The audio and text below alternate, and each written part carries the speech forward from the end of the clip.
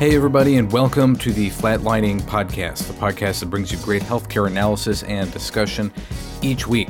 I'm Matthew Handley from FLATLINING.net, and we had some technical difficulties this week, so we were unable to record a full-length program like we had planned on.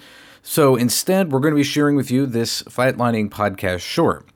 What this is a program that Ron had recorded a few years ago, and we're going to be reusing it because it's relatively relevant for what we were going to talk about this week. And that is the IDR portal built under the No Surprises Act opened up this week, and we were going to be taking a look at how the No Surprises Act developed and what it's intended to do, what it's not intended to do, and some of the bumpy roads that it went down along the way.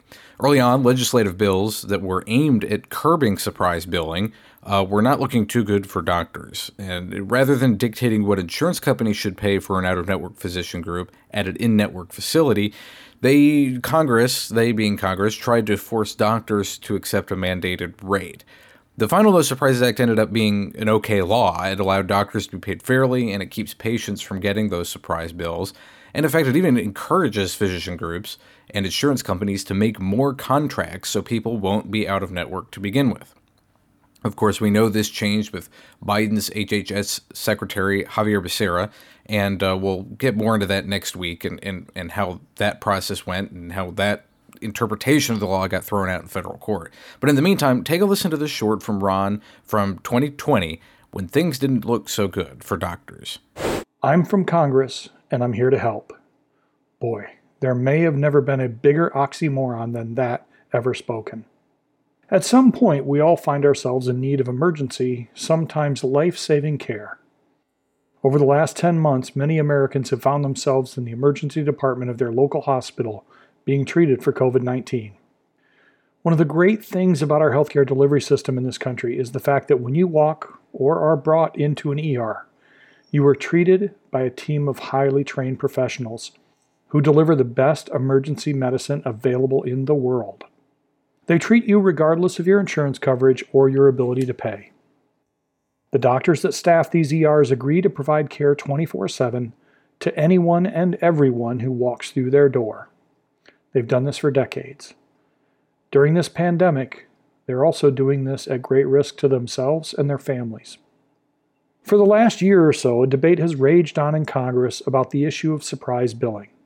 Surprise billing happens when you go to an ER and your insurance company doesn't have a contract with the physicians who staff that ER. In that situation, you will get a bill from those ER doctors for whatever amount your insurance company doesn't cover.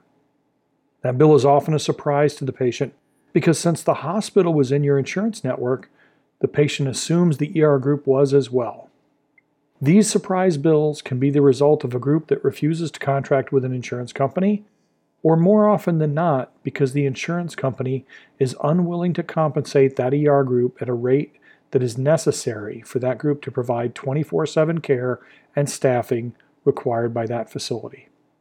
The solution being developed in Congress is to pass a law making it illegal for ER doctors and other hospital-based physicians to balance bill these patients. If passed, this bill would give the insurance companies incredible power and leverage over these physicians. Think about this for a moment and try to imagine any other profession that has to work under these kinds of regulations.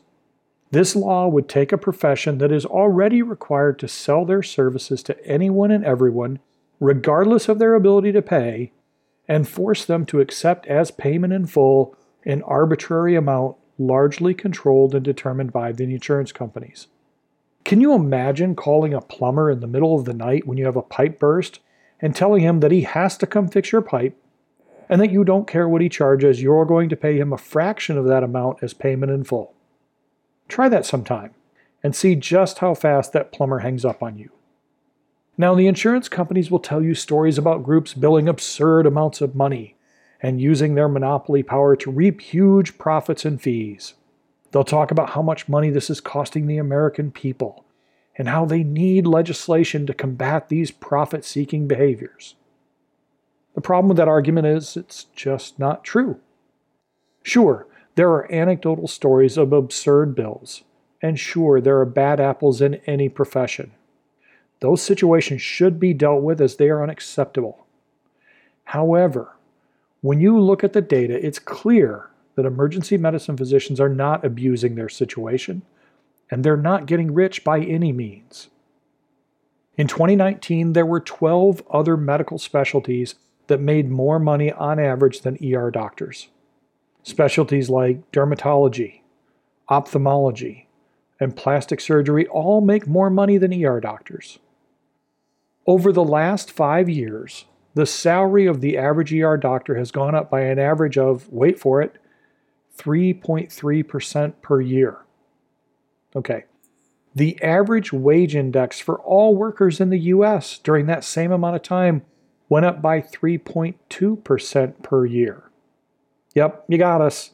We've really been killing it in the ER medicine field to the tune of an extra 0.1% per year. Okay, over that same time period, the stock price for United Healthcare went up by 37% per year. Makes you think that maybe the doctors aren't the problem here, doesn't it? Yes, we need to address the bad apples that overbill and take advantage of people when they are at their most vulnerable. There's no argument about that. However, this one-size-fits-all, overcompensating reaction by Congress and pushed by the insurance industry is not the answer. A surprise billing law from Congress is likely to produce more harm than whatever good it does. During this pandemic, we were once again reminded that our frontline healthcare workers are heroes. And there's no place closer to the front line than our hospital emergency rooms. We need to be very careful and we need to support these heroes. Because if we don't, and if we pass an ill-conceived piece of legislation, we just might find that the next time we need them, they're not there. Thanks for listening to this Flatlining Podcast short. Be sure to subscribe to the Flatlining Podcast and follow us at flatlining.net for more healthcare analysis and discussion. I'm Matthew Handley.